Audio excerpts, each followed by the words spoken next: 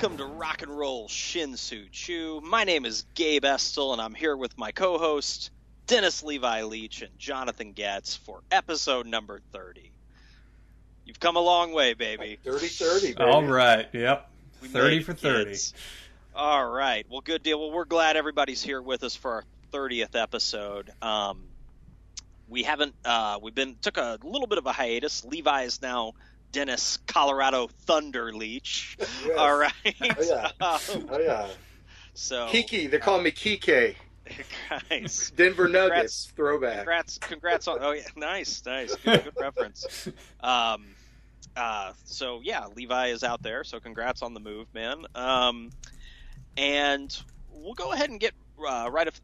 Jonathan actually reminded us just a few minutes ago before we started recording the show that this is the 20th anniversary of Jerry Garcia's passing. So rest in peace to old Jer. And that kind of segues into the first part of our lead off here. As I mentioned during the episode 29, the Dead were just in town for what's believed to be their final shows. And I had a really good time. You know, I'm not going to go over, song by song or anything like that, but I found the first night to be the best. Really? Yeah. I liked the first night a lot, set list wise, at least. Yeah. The second night was probably my least favorite, although it was still good. And then the third night was really strong as well. Kind of predictable at times with the third night, but yeah, I really liked the first night. Even though a lot of people don't like Phil's voice, and he did sing too much, I'll give him that. They should have had Trey singing more. The Box of Rain opener on Friday night was nice. And they did Passenger, which is one of my favorite songs, It's an old school tune. which I had heard that they hadn't played since the early 80s. And yeah, so it was a lot of fun. It was crowded. It was kind of disorganized in the sense that they only had what appeared to be 2 or 3 entrances open. So they were you had 70,000 people moving through, 2 entrances. Oh, wow. That's hard to fathom that they would. Yeah. Why they would do that? Maybe it was more than 2, but it was jam packed wherever I was. Took the first night, we waited in line, in the line to get in to scan your ticket for 45 minutes. Wow. Yeah. So it moved smoother each night. Each night was a shorter wait. But yeah, it was packed. It was crowded. See any celebrities? I did not. No. You didn't see Cutler? No Cutler. No Cutler sighting. No. Cavallari, yeah. I partied with Rex Grossman that night. No, but anyway, him and Jim Miller stopped by. But all the they had a whole section for all the Bears quarterbacks. Peter Tom Willis, man, that dude can party. 25 quarterbacks they've had in the last 10 years. But Mike anyway. Tomczak. Sorry, Right. I'll stop. So,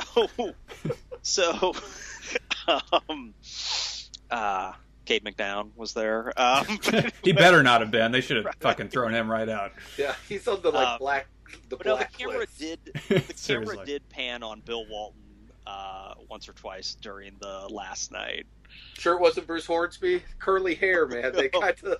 No, this guy had about 2.5 feet on Bruce Hornsby, I think. So, but yeah, so I had a really good time. I mean, I kind of, I don't know if It was what it was. If some people were disappointed, I don't know. I mean, my expectations weren't. Were some people disappointed? I don't know. I mean, I'm sure there's some older heads that probably didn't even want anything to do with it. Yeah, that's what I think. Whatever. That's fine. my brother-in-law went. Yeah. And so I think saw a lot of shows in the 80s. He saw a ton of shows with Jerry, and then so they got there, and I think to them it was they saw one of the shows in Santa Clara the week before, right? And they said it was just about selling the experience of being at a Grateful Dead show. Just being in the parking lot with all the people, then being inside with tons of people.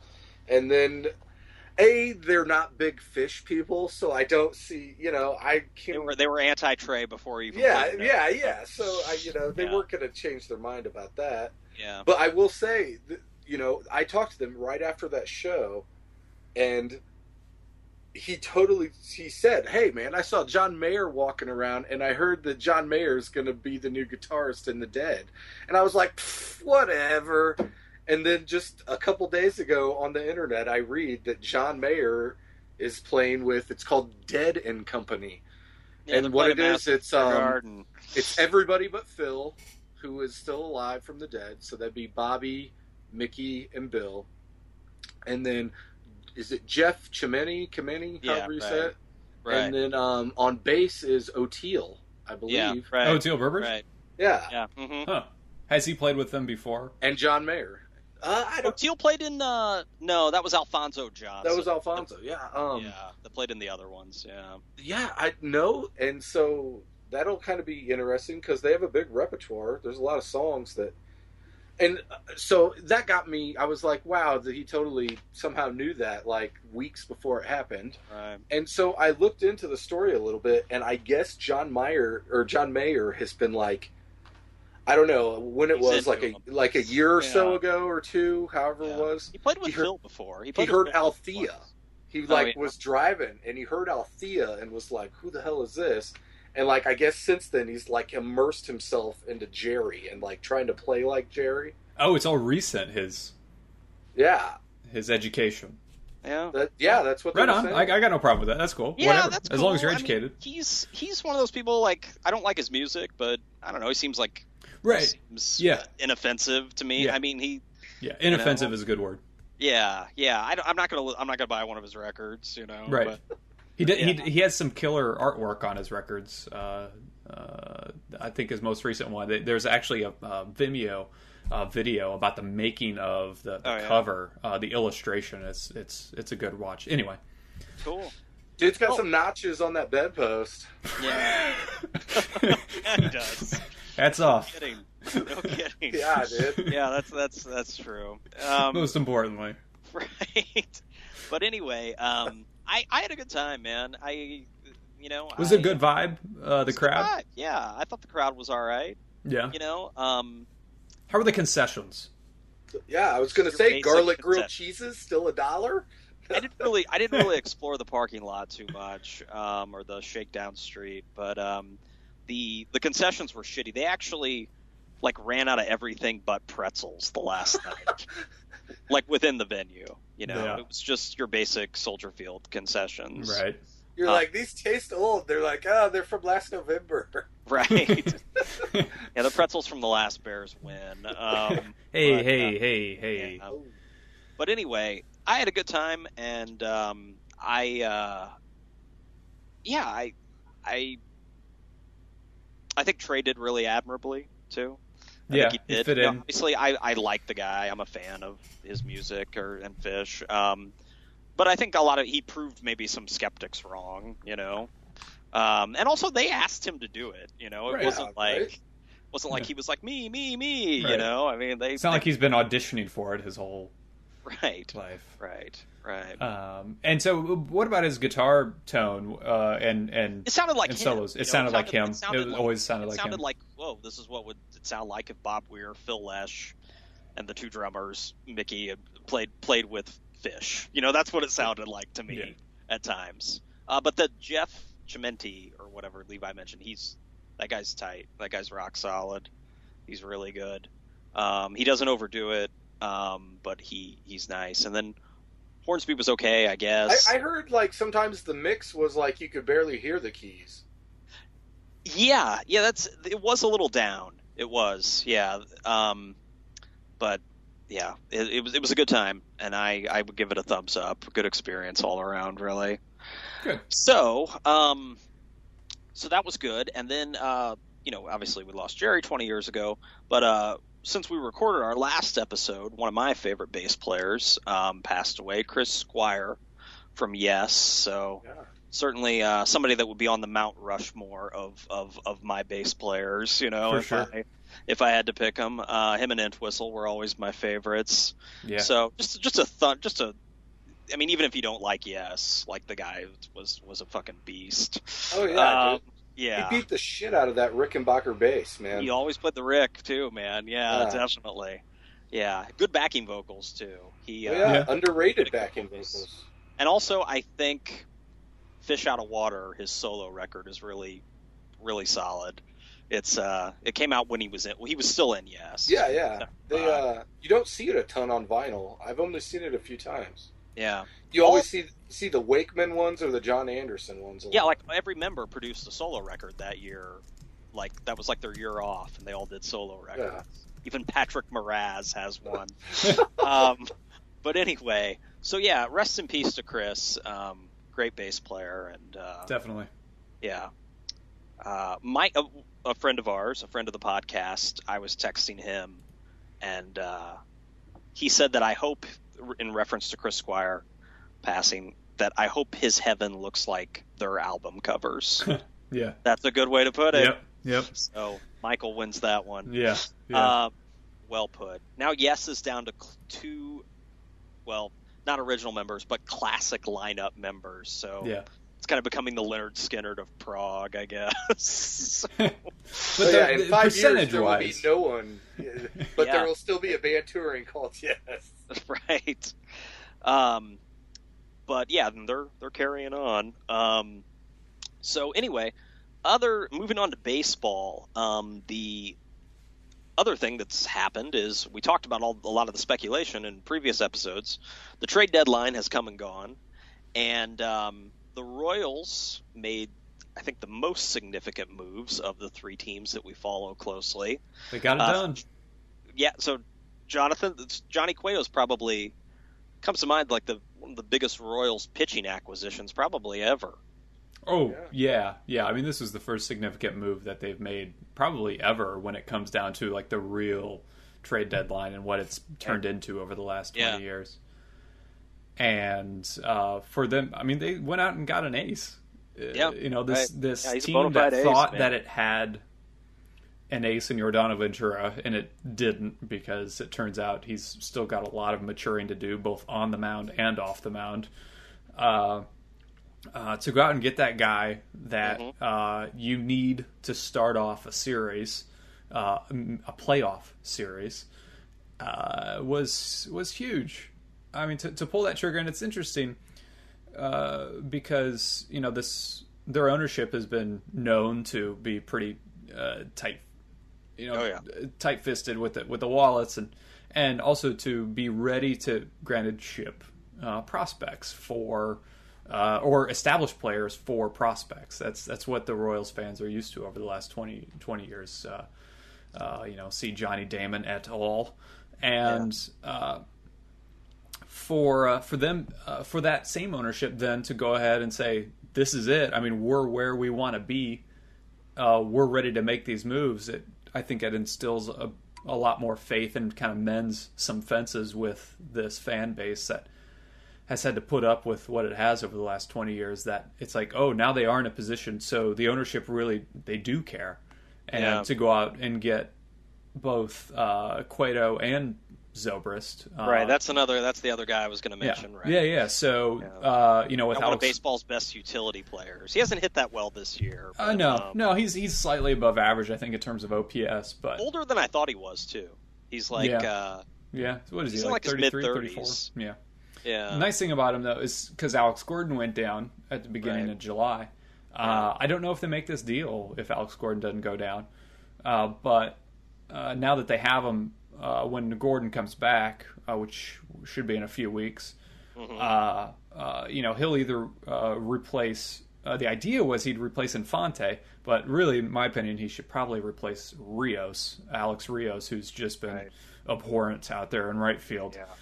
Granted, Infante isn't swinging a big stick either, but you expect more production out of your right fielder than your second baseman. And Infante's glove is pretty solid. So, Rios is a career disappointment. I can speak from experience. Yeah, I mean, he had a great year in Toronto, but that's about it. He got a huge deal because of it. And Yeah. So Zobrist is pretty versatile. They played him at third today for the first time since 5 years for him. Nice. So it was pretty exciting to see the ownership go out and do what they did, and essentially like it's funny because it's those rumors that you always talk about your team, like, if we could just go get this guy, then that would be awesome, and it never really happens that way. You get somebody like a level below what you're hoping for. You get like. Yeah. Instead of Levi getting Dan Herron, you would have gotten Dan Herron or something like that. But they actually went out and got those two guys. Right. So it was impressive. Yeah. I mean, those are playoff moves. I mean, you were already in first place before you got those two dudes. You most likely would have won the division without those two guys as well. So you're not screwing around. Exactly, they're playoff moves. Right. Absolutely. Well, good for you, Levi, man. 2 words, Dan Herron. Yeah, right. Yeah.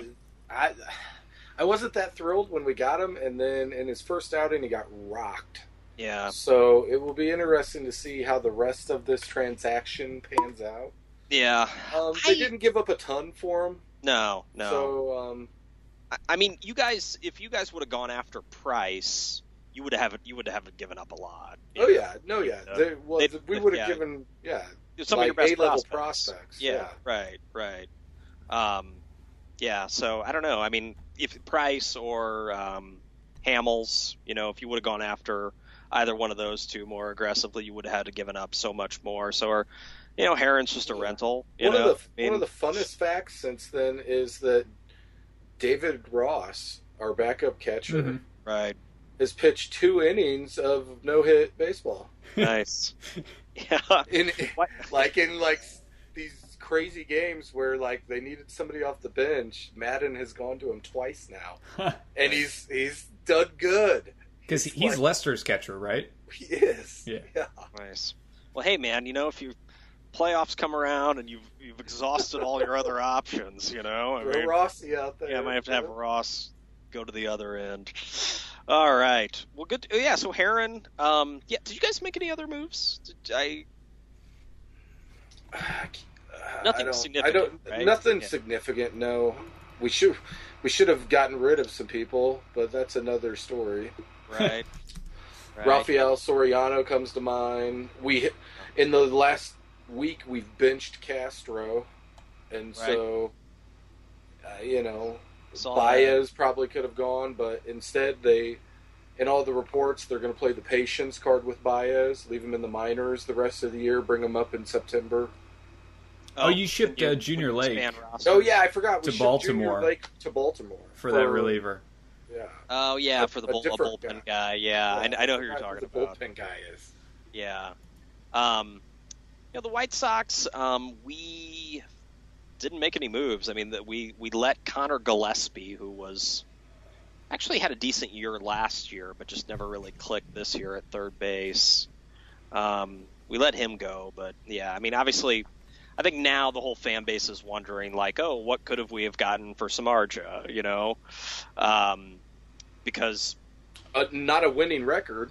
Yeah, right. I mean, we went from we were sellers, and then we got hot, for right. won 7 in a row. Went to maybe being buyers, but stood pat, and now it doesn't even matter. Yeah, I mean, I hope I'm wrong, but it's kind of a lost cause at this point, I think. Yeah. So teams played so inconsistently. And the Royals now with 10.5 game lead in that division. It's you're not gonna fill that. And the White Sox have fallen back behind Detroit now. Detroit's been playing a little bit better. Minnesota's fallen back a little bit. Right. Yeah, they're in 4th. So yeah. But the Cubs, what? You won 9 of 10 or something like that? We just swept the Giants on a 4-game series. Wow. You're 12 or 13 games over 500. Yeah, we are 62-48. Nice. Got a couple 8.5 games behind the Cardinals. But a couple games up on the wild card. Yeah. Let me pull up wild card. We are.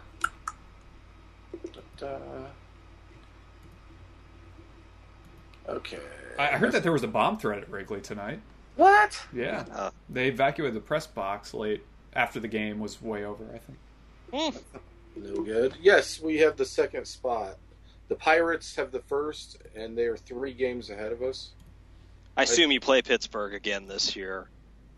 I would guess. Them being in the division and all. Yeah, let me pull up the schedule here because I was wondering. If we were going to play Colorado again. While Levi's doing that, if you guys had to pick the World Series today, who would you pick? Because my predictions way off. I-70. Yeah, I would go with the Royals and the Cardinals too. Yeah.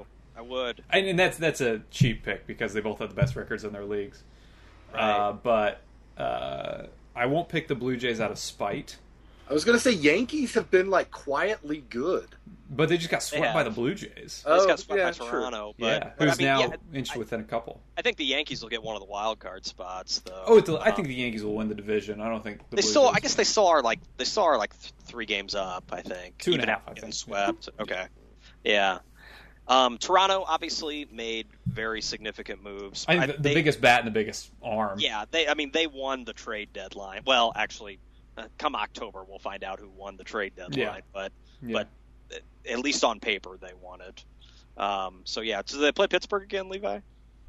Okay, I'm looking. Starting Tuesday, we have the Brewers for 3 days. This weekend's the White Sox. Right. After that's the Tigers, then the Braves, then a 1-game makeup with the Indians, then the Giants, the Dodgers, the Pretty Reds. easy couple weeks there until you get to the Giants and the Dodgers. and then September starts, and we have Reds, Diamondbacks, Cardinals, Phillies, Pirates, Cardinals, Brewers, Pirates, Royals, Reds. Wow, so you got two series against the Pirates. The Pirates are playing really good baseball. I didn't even know we had the Cubs and Royals played a series this season. Well, yeah, they will. I think Kansas City was in town. I think it was at Wrigley. Yeah, at the end of September, there's a Royals makeup game. Yeah, I'm pretty sure. A makeup game, right? Yeah, I do recall that rainout. Okay. Right. Well, yeah. So we faced the Pirates and the Cardinals twice that month. That'll be tough. Yeah, you got it pretty easy up until September. Like the rest of August is definitely doable. But we'll see how it plays out. I kind of like Houston too. If I had to, I'd like to see if they just got swept by Oakland though. I think. Yeah, it's still a good team though. It is. I think they made good moves. Like getting Kazmir, I think was a good move. Yeah. And Scott Kazmir is, I would say, he's the ageless wonder, but he's still not that old. He's like 29. I think he's like 30. He's at least. Is he like 30? Okay. Yeah. But he came into the league young. Oh, it seems like he's been pitching for since like the 90s. I think he came in the league at like 19 or 20. But anyway, talking about the Blue Jays, that's a good segue into tonight's Heart of the Order. I'm going to be talking about our friends to the north. We missed Canada Day on July 1st. I mean, we obviously all had it marked on our calendars. We did, yeah. Better late than never. That's a standard holiday on most U.S. calendars. Yeah. Well, I was looking at my calendar there. But, yeah, so we missed it, but that's okay, because we're going to celebrate Canada Day tonight. Yeah. Rock and roll Shin-Soo Choo style. By talking a little bit about Canadian music and, of course, Canadian baseball. Canada's players, and then also the 2 franchises, now just down to 1, that have been in Canada. We're going to talk about those, as well as some of our favorite Canadian artists. Does that include, Heart Foundation, Brutus Barber Beefcake? Anything like... Brutus the Barber is my favorite WWF wrestler of all time. Canada did produce some good wrestlers, man. You're right. Oh, yeah. I didn't know he was Canadian. Who, I think he is, I assume. The Barber? Let me look I don't it know. up. Barber is. Brett is. It would be ironic because I have a photo. My sister once ran into him at an airport. Yeah, and he's wearing a flag. It was during the first Gulf War, and he's wearing a T-shirt that has an American flag on it. It says, "Try to burn this one, asshole." Nope, he was born in Tampa, Florida. Okay, but did train in Canada with Greg the Hammer Valentine. Oh yeah. Nice. Right. So we're going to talk about that. Obviously, there was a recent feud, too, in baseball between the Blue Jays and the Royals, which was a big series, I think, a weekend ago? Last. Yeah, and it was overblown. Notice the only people to be suspended were from the Blue Jays. Right. Just saying. Yes, Kansas City being the real choir boys and all this year. Hey, Kansas City's been hit more than twice as much as they've hit players, for the record. You've got to target who's your Lambeer? Like, do you guys have, like, is there actually, like one... it's a guy who's not even throwing it at anybody. It's Giordano Ventura, who can't stop running his yap. Yeah. Who Ventura eventually, like, apologized to Jose Bautista. But anyway.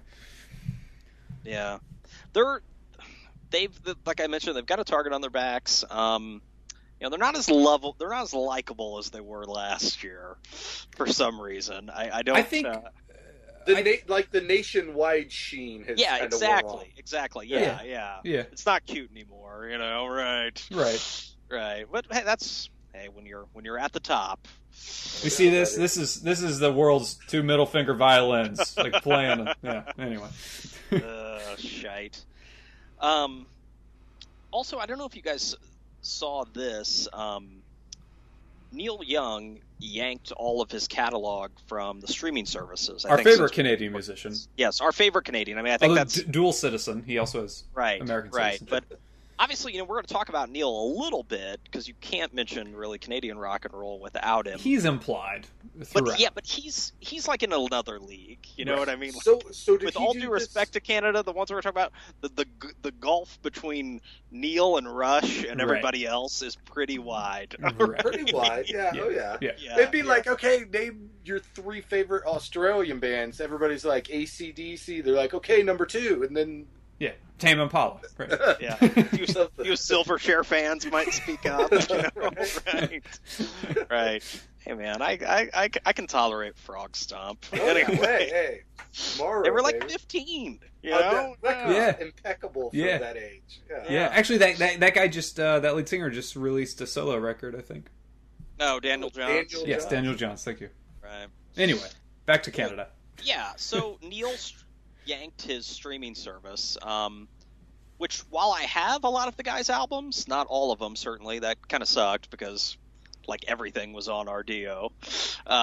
But is this in response to that like new super Pono? I think it's just generally because he doesn't like the quality of all of the other streaming services, right? Right.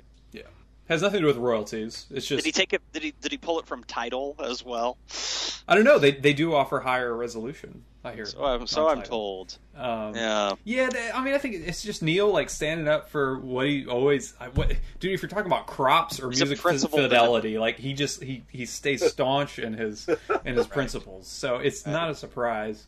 But I think he is being a little overzealous about it. I mean, I understand. I mean, it's his music too, so it's kind of, I guess, refreshing to see somebody kind of take ownership of it. But you're shutting people off, and even a future generation from listening to your music if you do that. Yeah, and it's like that's their only option. Yeah, right. I mean, that's just how people are going to listen to music now. Although, I mean, really, they are listening to it more on YouTube, which does offer a pretty high quality streaming service. Right. So I don't know if it's available there. Well, yeah, I mean, he wants everything to be like analog sounding, but to be digital, and he wants it to, I don't know. He's got really high standards. I mean, this is a guy who 4 of his best records weren't even available on anything other than the original release of vinyl when they first came out. They weren't even available until the late 90s. No, I'm sorry, early 2000s, including On the Beach. And because he just never liked the transfer to digital. On the Beach, Hawks and Doves, Reactor. Right. Yeah. So and Time Fades Away still isn't available because he just doesn't like the transfer. And it is frustrating. I listen to a lot of tech podcasts, and they try to talk about his approach, and they're like, oh, you can't tell the difference. And a lot of people say you can't tell the difference. And it's like, yeah, you can tell the difference.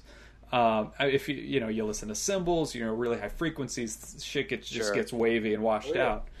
So it's frustrating to hear people say, oh, it doesn't, you would never need anything better. Granted, a small percentage of the population needs something, expects something better than whatever streams from Spotify. Yeah.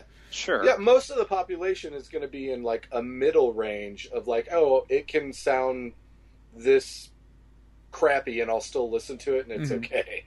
And then there's a percentage of people at the end of the spectrum that are really freaks about it. Yeah. People with $20,000 speakers. I know a guy. Which is the minority. I know a guy who has $3,000 interconnects. Sure. Yeah, and that's not a lot of money because you can buy like $20,000 interconnects. Yep. And the people that have that shit, it's like 0.001% of the music. speakers look like pieces of art. You're like, is that really a speaker? They look like crazy statues. And Right. Yeah. And I think I'm in the. I don't have a lot of money to spend on that stuff, and so when I throw down $100 on a set of headphones, that's a big deal for me. But it does make a difference, between using earbuds, the cheap white earbuds you get with your iPhone, and using some nicer headphones. I had never owned really nice headphones until this past holiday season. I went on Crutchfield and bought some, and I could tell a huge difference over. Yeah. Right now I'm using my cheap ones. I can tell a huge difference. Yeah. And I think a lot of it is the amount of attention that's paid to the music. And a lot of the people that I hear speak on the tech podcasts, they aren't paying full attention to the music when they're listening to it. Granted, when I listen, most of the time when I'm listening to my music, I'm also doing something else. So it is more background music. Yeah. But to have the option when you want to listen to it as your number one priority, you can tell the difference. But I think 90 I don't know what percent, a high percentage of people who listen to music under the age of 30 probably rarely listen to it and do nothing else and only listen to music. They want to have it wherever they go, I mean, right, while they're doing other things or moving. I mean, not everybody's like, I'm going to throw on this album, sit on a beanbag, and listen to it. I mean, like I got a good time. That all of us got to experience that. I still do that. yeah, I do too occasionally. Not as much as I'd like, certainly, but So, and then also, start talking about just sort of Canadian players here in a minute. But first, it's possible that Rush played their last gig recently. That's unfortunate. Yeah, because they sound so great, but I don't know. I mean, might as well go out on top, I guess. They're not going to do one last tour or anything. One would think they would end it all in Canada. Right? Yeah. So they just finished a tour, correct? They just finished a summer tour. Yeah, they played in L.A. I think was the last show. But it was never advertised as the last tour. No, or anything. They've just kind of hinted at it, like in interviews. They've said they might. Well, shit! I wish I would have gone. Yeah. So I hope not because they sound great, but I don't know. Hey, if they save their money, good for them. If they don't have to go back out on tour and can just spend time with their families up north of the border. I mean, as far as ticket sales go, they've cleaned house over the years. So they played Sprint Center here in town. Right. Oh, I mean, they've kind of been a touring juggernaut the last few years. So. Talking about Canadian artists, we've gotten Neil and Rush kind of out of the way. I mean, I'm sure they'll come up again, but what are some of the best Canadian artists after those two? And I know, like I said, quite a chasm in between. Two. April Wine comes to mind. They're good. I like April Wine a lot. My criteria is pretty basic. It's like, do I like more than one of their songs? Oh, yeah, absolutely. That's kind of the criteria I went on judging these albums. Sam Roberts Band is another one for me. Okay, yeah. Obviously, I would include Arcade Fire. I mean, I would actually even put them probably. Well, maybe not. I mean, it's a newer band, even though they've been around for a while. And they kind of have dual citizenship as well, right? With Texas, right. Yeah, right. But I guess they count. I mean, they formed in Montreal. Yeah, I think they are considered. They've won Canadian music prizes. Sure. So yeah. Sure. So I would say them for the last 10 years or so. But I got to say the Guess Who. Yeah. I think they're underrated. Yeah. Burton Cummings. Burton Cummings, Randy Bachman. Yeah. Their live album from the 70s. I think it was recorded in Seattle. It's from like 72 or 73. It's really, really good. The American Woman's like 16 minutes long. They were one of the bands that could take like political and social things and like make songs about it, but you didn't feel like it was like shoved down your throat. Right. Do you know what I mean? Yeah. I have a 45 single, To Share the Land, and the picture cover is like an Indian sitting with like an Indian blanket. Definitely. It was like they were very, very socio-conscious. Yeah. I love No Time too. Like every time I hear that song on the radio, I'm like, yes, No Time. Oh yes. Yeah, that's a good one. Yeah. These Eyes, great song. Oh man.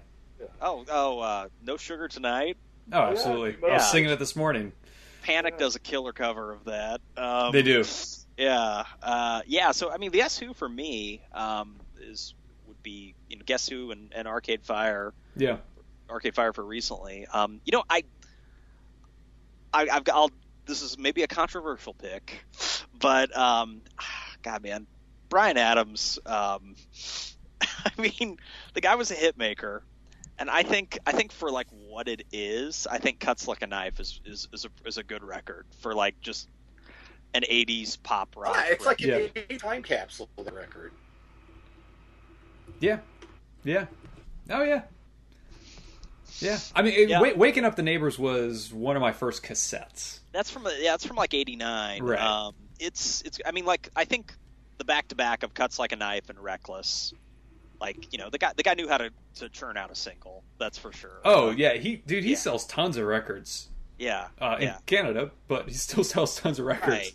He was in town recently. The long tickets were only like $25. I kind of regret not going because he did Reckless in its entirety. Nice. So yeah, I mean, and I look at this album. I look at Cuts Like a Knife, man. There's like 5 singles on it. Yeah. Like 5 big singles. Yeah. Yeah.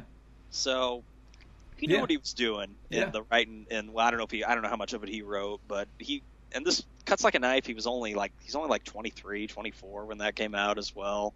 If maybe even a little younger than that. So they still love him. He released a record in the last couple of years that went to the top of the charts in Canada.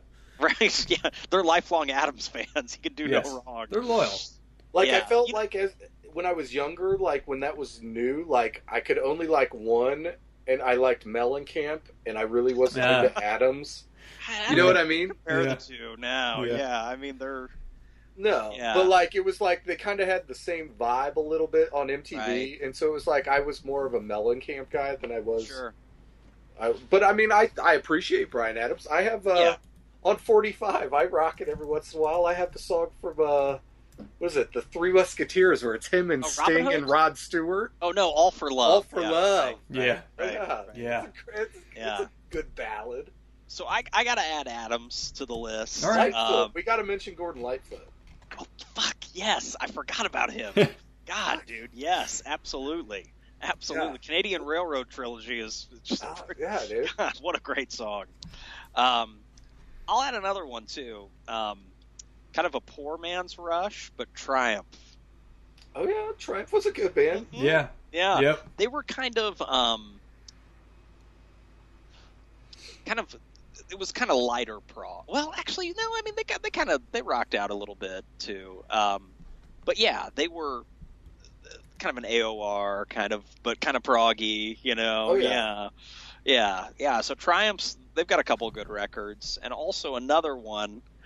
It's kind of like I don't know. I guess you could kind of lump them in the kind of the easygoing late '70s stuff. Chilliwack, as well. Yeah. Who the fuck was Chilliwack? Look them up, bro. Chilliwack was good. They were kind of I don't know, kind of the influence. We say like maybe like a little bit like Doobie Brothers and like. Yeah, I'm trying to think. Was there a big one called like Dreams? Something. Yeah, right. I think their big album was called Dreams. Chilliwack is actually also a place in Canada. I think it's like a town in British Columbia. I think. Okay. Yeah. So yeah, those are at. Do you guys have any more? Yeah. I've got a couple. Yeah. The Band. Yeah, that was going to be my next one. Yeah. Oh God! Yeah. Well, they're up there with Neil and they are. You're right. Yeah. They are. God, I'm embarrassed for forgetting that. That's okay. More recently, Broken Social Scene. Nice. Broken Social Scene is a pretty, I think, a pretty important band of the last 20 Definitely years. Important to the last 10, 12 years of music. Yeah. Yeah. And I don't mean important like that they're good, but I don't really listen to them a lot. Like important, like they're good, and I listen to them a lot. Okay, right, yeah. Right. Kind of like they're important, but I don't listen to them. Is Sonic Youth? How I yeah, feel, yeah, exactly. To me, like it sounds like 30 years later they're still tuning their instruments, right? Slurring it out, but like they're important. Don't get me wrong. All right. Daniel Lanois, I think, is a pretty great musician. Okay. Some of Daniel Lanois' solo stuff is. I don't know if I'm familiar. He also produced some stuff, Daniel Lanois, and his solo records have pretty good vibes. Slide guitar. Yeah. Oh man, great production. We sold some of them at the record shop. Yeah. Oh man. I don't know if I know him. Yeah. No? I just looked up a couple, and here's a couple that I didn't realize. Jeff Healey. Yeah, the guitarist. He was blind guitarist. Blind, yeah. And got so much screen time in Roadhouse as well. Was the director just like, you know what, we're gonna feature Healy in a lot of scenes? Right. Yeah, like Healy gets like VHS residuals off that stuff. He's in so much of the movie. It wasn't just like like the band's playing. Like Healy's in like 4 or 5 scenes. Just every scene they could get him in. You're like, was he just pumping gas? Was he at the bar? Like, what's going on? I think Canada has also done a lot for their own music. Like the Canadian government does a lot to support what they output, and there are some rules in Canadian broadcasting, especially for radio, that it started off just 30% when they instituted it. It's now up to 40% of all music played on Canadian radio has to be derived from Canadian artists or producers, or a few other options but it has to have Canadian roots in some way, and so they're really proud of their music, and they have local jobs, man. I mean they have a lot of grants that they offer to bands. Sure. A lot of times you'll see, if you read the fine print on like Broken Social Scene albums or other recent Canadian records, you'll see a seal, like a Canadian government seal, like subsidized, that say it was subsidized by the Canadian government to record it, and that's pretty admirable that they go out of their way to do that. And even like promoting music festivals, the Canadian tourism goes out of their way to promote music festivals, just to like get people to get the, as they put it, the youth traveling across Canada, and that's pretty cool. Yeah, it's a good investment, man. Yeah. The value of the arts, Yeah. Don't forget the legendary Corey Hart either, guys. He was former center fielder for the Milwaukee Brewers? Yeah, man. Sunglasses at night, man. Corey Hart. Oh, that one. Yes. Levi, you mentioned April Wine. I think that what is it? The Bigger, Faster, or Longer, Faster? That was like one of their most well-known records, and I'm actually more of a fan of earlier than that April Wine. Like their first couple of records, they covered they covered a Hot Chocolate song, and that Should Have Been a Lady. It's a great freaking tune. It's a ripping cover, man. If you haven't heard April Wine's version of that, you should definitely YouTube it. Should Have Been a Lady. Is their version first, or is that a Hot Chocolate song? No, it's a Hot Chocolate song. What's the name of the song? I'm pretty sure. Should Have Been a Lady. Okay, I'll put it on the website. And I just saw Nick Gilder is from Canada as well. Hot Child in the City. Remember that? Oh, yeah. Hot Child in the City. Nice. Yeah. Nice. Yeah. Well, yeah, so obviously, some important contributors. Metz is a pretty awesome those guys hard rock band. Gabe, we saw them at Pitchfork. Yeah, they're Canadian, huh? Okay. Yeah, they're Canadian on the Sub Pop label, but it was awesome when we were watching them just rock the shit out of that. And we were behind the pit by like 4 or 5 people, and it was pretty aggressive up there in the pit. It was, yeah. And you just saw banana peel go flying from like one side of the pit to the other side of the pit. Right. It was wonderful. The Pitchfork crowd was eating healthy too. Yeah. Yes. And there was kale flying everywhere. I was like, what? These Brussels sprouts hit me on the head. But anyway, you guys talked about artists that were like important, but you just don't really dig them. Yeah. And Avril Lavigne is one. Sure. She's the Canadian songbird. been very important.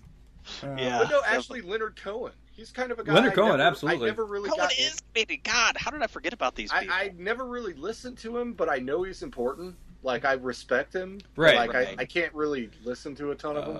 I'm with you there. Like, I mean, I definitely the dude's important. But I don't listen to him regularly. I do have songs of love and hate. I think I've got that. Yeah. And of course, he wrote "Hallelujah," which is the most covered song in the history of Canadian music, probably. Right. So yeah. So there's some solid contributors from our friends at the North, and there seems to be a lot of support amongst the bands, especially in Vancouver. Oh wait, is Mac DeMarco from Canada? I don't know. Fuck. I gotta look it up right now, because if he is, I think a lot of ladies. I said Canadian songbird, and that's actually Anne Murray. So Anne Murray, right? Alanis Morissette, Celine Dion, Sarah McLachlan. Yeah, Mac DeMarco. Shout out. Yeah, nice. British Columbia. The list grows. Feist, Nelly Furtado, all females out of Canada. Shania Twain. Shania was in town the other day. A lot of female pop acts have emerged from Canada. Yeah. Yeah. It's also the most divisive band of the last 30 years. Well, not divisive, because I don't know. I guess they're divisive. Polarizing Nickelback as well. Yes, we went this far without saying it. Nickelback is the Michael Bay of Canadian artists. I'm sure what they make in revenue helps make all of these other they subsidize all the other artists. They're keeping Canada afloat. Yeah. They're a necessity. I feel like now, they're kind of like I feel like bashing them is kind of like 3 years ago. You know what I mean? Right. It is. Like they're not really in the orbit anymore. You know, I mean, not that I was ever listening to them, but right. You know what I mean? They're obviously. The public is fickle, you know. Yeah. I mean, it's mainstream rock, and there's a lot of mainstream rock I don't listen to. So sure. It's weird now that I don't want classic rock stations. I think they're being advertised right alongside Pearl Jam, which is unfortunate, but that's how it rolls, I guess. In the world of FM. Joni Mitchell. I missed another one. Joni Mitchell's Canadian. Yeah. Right. Yeah, they got the Canadian singer-songwriter down. Yeah. What about contributors on the Ball Diamond in Canada, though? Like Canadian-born? Yeah, Canadian-born. The list is thinner on talent than I thought it would be. Yeah, it is, absolutely. I'm a Cubs fan, so I know who the greatest Canadian basebal player of all time is. Right. That's Ferguson Jenkins. It's indisputable. Yeah, right. He's the only Hall of Famer. Right, he's the only Hall of Famer. Yeah. After him, the best, might be Joey Votto, you know, or Larry Walker. Larry Walker, who hit a lot of home runs. And at one point got 20% of the Hall of Fame vote. Yeah, and he was around a long time, too. It seemed he was. Yeah.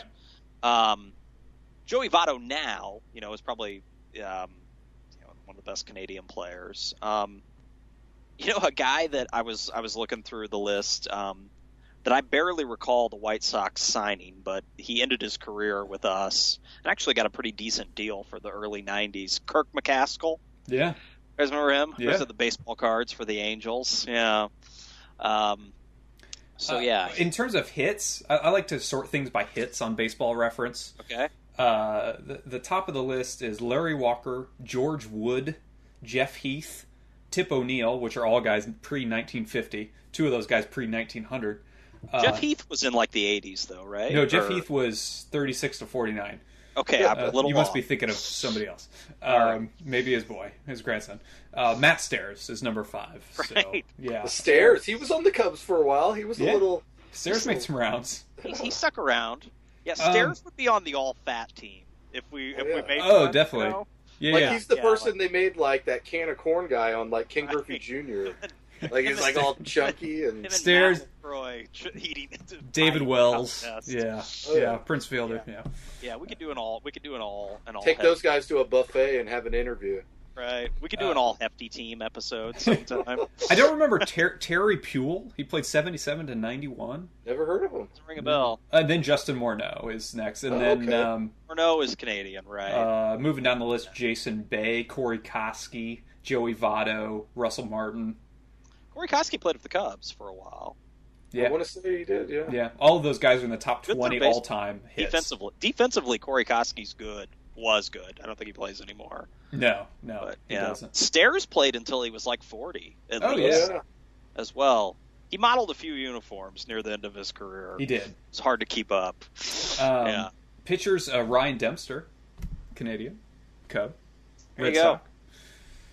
Paul Quantrill. Oddly enough, this is my second personal Paul Quantrill reference for the weekend. Awesome. I made one to myself, unspoken, the other night. But Paul Quantrill used to pitch for the Red Sox at one point, and I didn't realize he pitched until 2005. Wow. He pitched, 13 years, 1,200 innings, which is 7th all time, followed by Real Cormier. Right. Jeff Francis, Eric Bedard, Rich Harden. Yeah. Harden, I forgot about it. Whoa, what's this? There's a dude called the Only Nolan. He pitched before. He was pre-1900. His name is the Only Nolan. And yeah, that's strange. Okay, whatever. Anyway. Interesting. Yeah, a long list. And also I was thinking about the two Canadian teams. Well, one now. But obviously we grew up in the 80s collecting a lot of cards. You know, both teams had powder blues. I was going to say, can we say some of like our favorite players that were on Canadian teams? Oh, yeah. That's absolutely. That's where I'm going. Like, let's talk about the teams Carter, now. Man. Gary Carter had one of the greatest perms. Yeah, great. He had a perm worthy of a Brady man. All right. Oh yeah. Him and Matt Stairs could have been in like perm commercials. Stairs for a while on the Cubs, he had like the light blonde curl. Yeah, I don't know, but like that's different though than like it wasn't Carter like was the like perm mullet, of right? All of it. Carter was like had one of the things that went on his head. You know what I mean when you go get your haircut. Yeah. Right. Yeah, Gary Carter is probably. Yeah, he's obviously Dawson, but I consider Andre Dawson to like a lot with the Cubs as well. Oh yeah, I mean he did a lot for the Expos. I mean he went in as an Expo. Yeah, I mean he acquired a lot of his bigger stats. I mean he played a long time, but he achieved a lot of his greatness with the Expos. I was looking at some lists earlier, and a lot of people had obviously him and Carter as one. Olerud, I always liked Olerud. Oh yeah. On the Blue Jays, yeah. George Bell for me was the quintessential Blue Jay of the '80s. Oh yeah, for sure. Yeah. Tony Fernandez. Seemed like I would get a Tony Fernandez card in like every pack. Oh my god, I can visualize the '88 score, Tony Fernandez. Yeah, I do.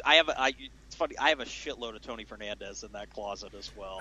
I'm going Fred McGriff. The Crime Dog. Yeah. Nice. Nice. Yeah. Good deal.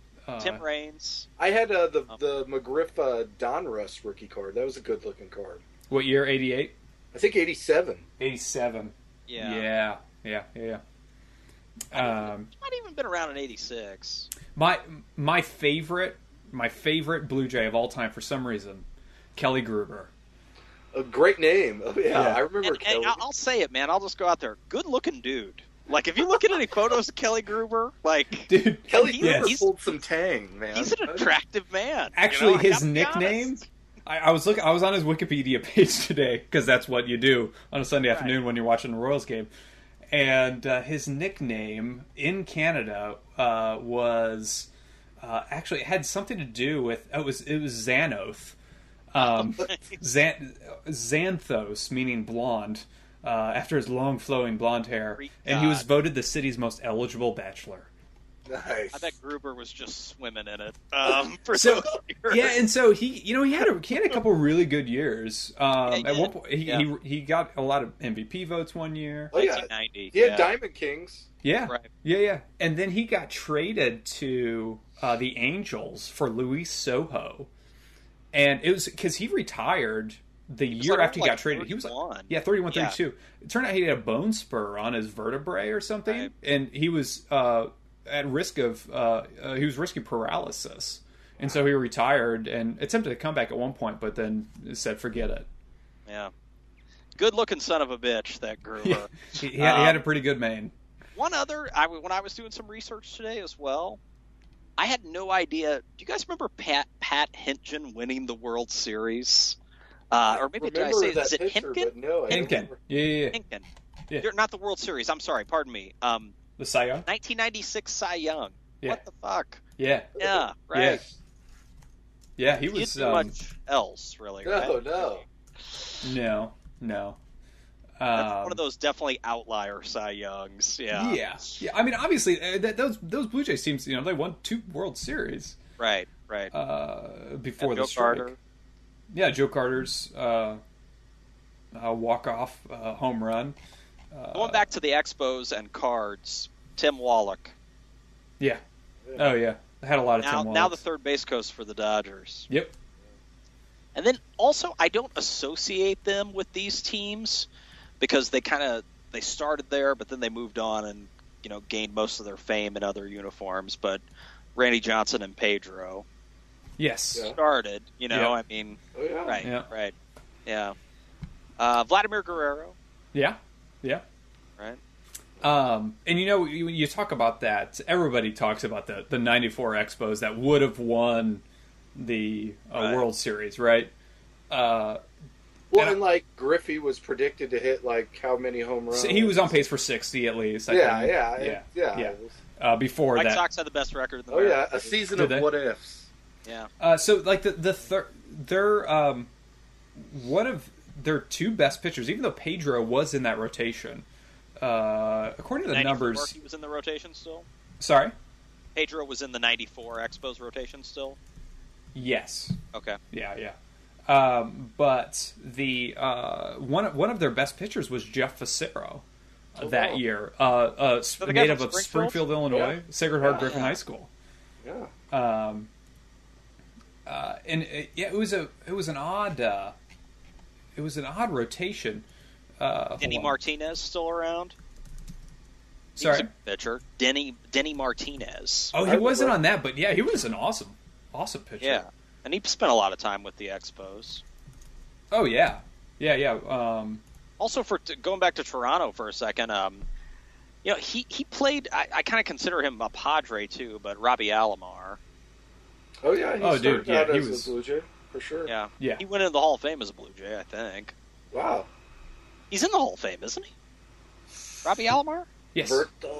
He's got to be. Recently. Yeah, I think recently he was. Yeah, he's it's like one of the best second basemen of the '90s, I would say. Like after Sandberg, I feel like he just took off after that. After Sandberg retired. Oh yeah. Oh right. Oh yeah. I mean, he had the really unfortunate incident of spitting on an ump or something like that. Robbie Alomar. Oh yeah. I remember that. Yeah. But yeah, so that Expos rotation in '94, Ken Hill was 16-5 at the time of the strike. Then Pedro was 11-5. With a 3.42 ERA, but Jeff Facero was 8-6 with a 2.99 ERA and a 1.14 WHIP. Wow. A dude named Butch Henry was 8-3 with a 2.43 ERA. Yeah. And Kirk Reeder. They were looking good, huh? Andres Galarraga on that team. No, he wasn't. He would have been on Rockies by then. Yeah, he was on the Rockies. Yeah, he wasn't on the Expos. '94, that would have been only the Rockies second or third year in the league. Yeah, '92 I think. Yeah, but the big cat. I mean, he's definitely one of the best. He played forever too. He played until he was 40 at least. 399 home runs. One year he batted 370 or something. And he's not in the Hall yet. He's not. No. He got tied to Royds. Galarraga did he? Pretty sure. Yeah, he only got a fraction of the vote. He wasn't even close. Well, he also got tied to Coors Field. Yeah, that too. Huh? No shit. I didn't know he was. He got popped. 93. Yeah, he played in 92 for the Cardinals, and then in 93 to 97 he was in Colorado. Also, an underrated pitcher on the Blue Jays, Dave Stieb. Yeah. Oh, absolutely. He didn't play long enough. If he would have played longer, he would have really amassed some really impressive numbers. Wasn't on that 93 team? Wasn't Dave Stewart on there by then? Maybe, or was he still on Oakland? Right. I want to say he was on the second Blue Jays team because they won back. Yeah, he was on the 94 team. And then on the, of course, they had Jack Morris, right?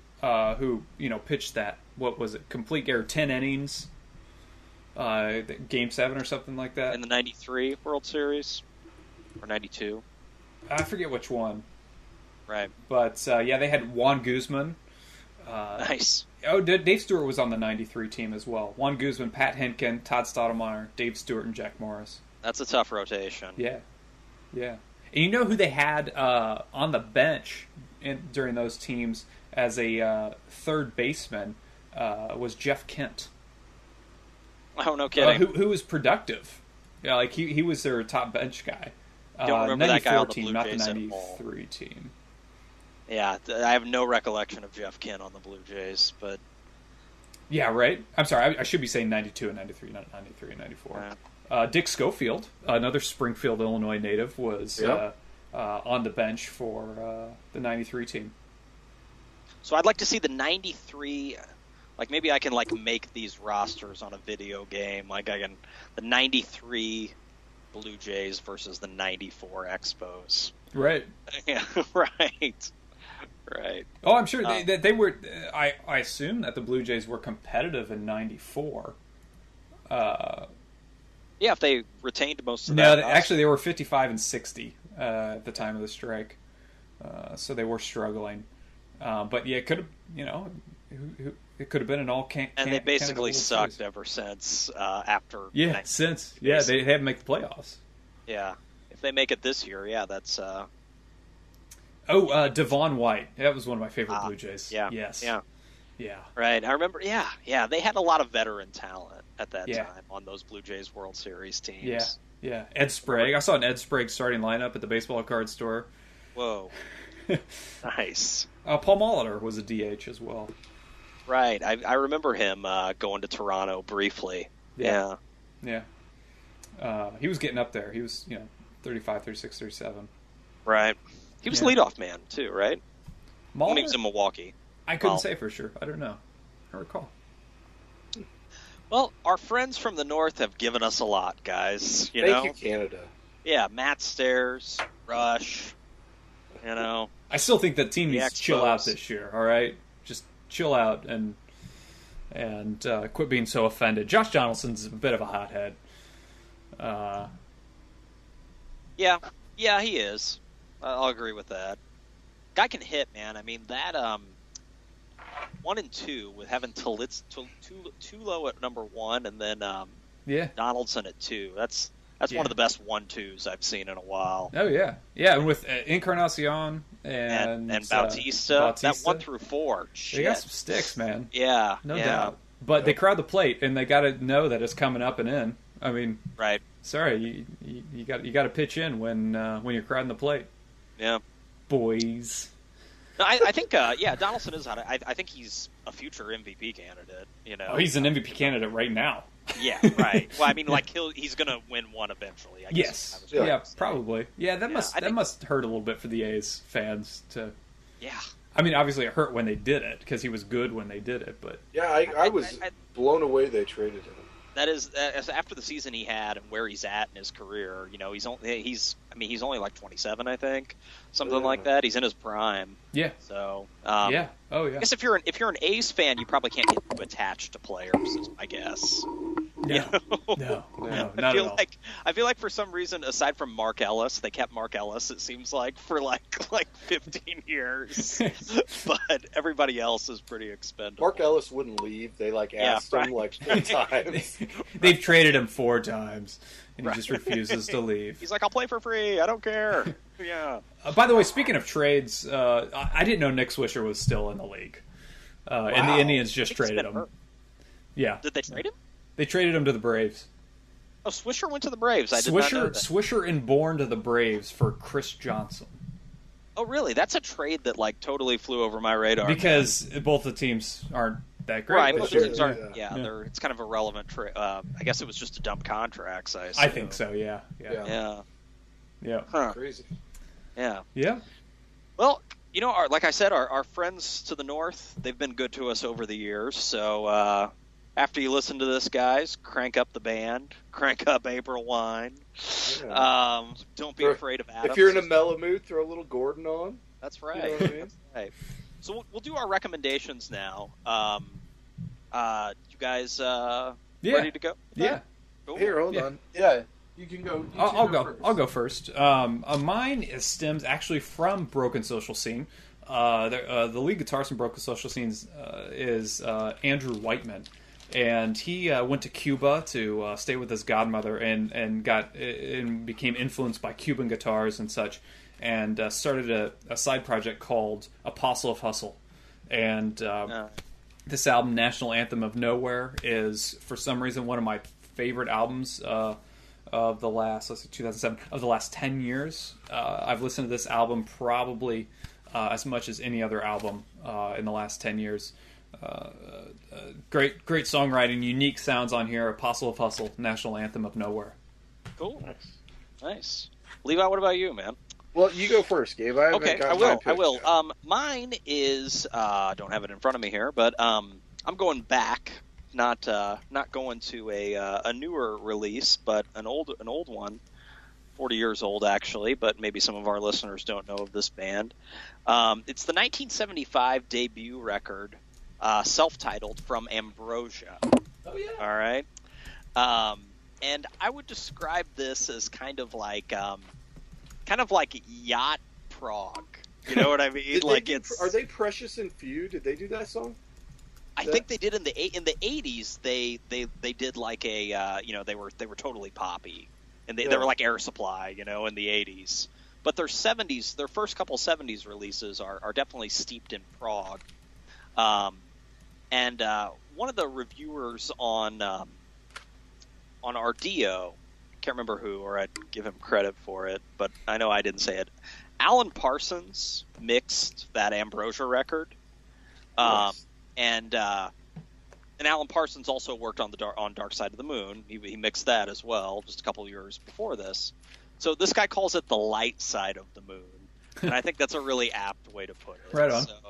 So yeah, check it out, Ambrosia, Ambrosia. It's their debut record from but Cool. Really good. Their 80s stuff, just tread lightly. All right. Yeah. So, but definitely that 70. I really have been digging that 75 debut record a lot lately. Right on. I haven't got a ton of new stuff, but I did make it to the record shop before I left Illinois, and one of the last things I bought there was this 45. It's Steve Goodman, and it's the City of New Orleans. Nice. And it's one of those cases where I think I like almost every cover version I've heard better than this. And not to say that it's not a great song, but it's like sometimes you just hear songs and you're like, wow, man, that other artist really took that. The Willie Nelson version of this is excellent. Arlo Guthrie has a version. The interpretation is better than the original. So. Yeah. Hallelujah. Yeah, it was one of those times. Yeah, exactly, like with Cohen. And I had never heard that original version. I'd always heard the Arlo Guthrie version, or like in the 80s, the Willie Nelson version. I think my parents had the LP of it. And so City of New Orleans, Steve Goodman. Cool. So Check it out. Apostle, Steve Goodman, and Ambrosia. There's a triple bill for you. There you go. All right. Well, you can follow us at Rock In. That's in as in Annihilate. Wow! Wow! I'll give a Springfield reference there. Hey, they were so big they're in High Fidelity. They are the sticker, yeah. Oh, right. In Cusack's record like office. the band's the band's not, but there's like a scene where Cusack's in his office and there's a sticker like right next to his head. Yeah, Annihilate. Yeah. I figure that's worth a few Google searches, for right. them. Oh yeah. NIL8. Yep. Right? Number 8. So you can follow us at RockNChew on Twitter and Instagram. You can like us on Facebook, as well as you can check out this episode and so many more, all 29 more, at rockchew.com. So rockchew.com. Oh, also check us out on Stitcher. We're on Stitcher. Okay, which is a podcasting distributor. Yes. Right. Yes. Right. And iTunes, obviously. Oh, and rate us on iTunes. That would be awesome. Rate us on iTunes, because that'll help boost our profile. So please do. Tell all your friends about us. We've got some. We're going to have some good content coming up as the baseball season winds down and into the off season too. So rockchew.com, and we'll see you for episode number 31. Take care. Peace.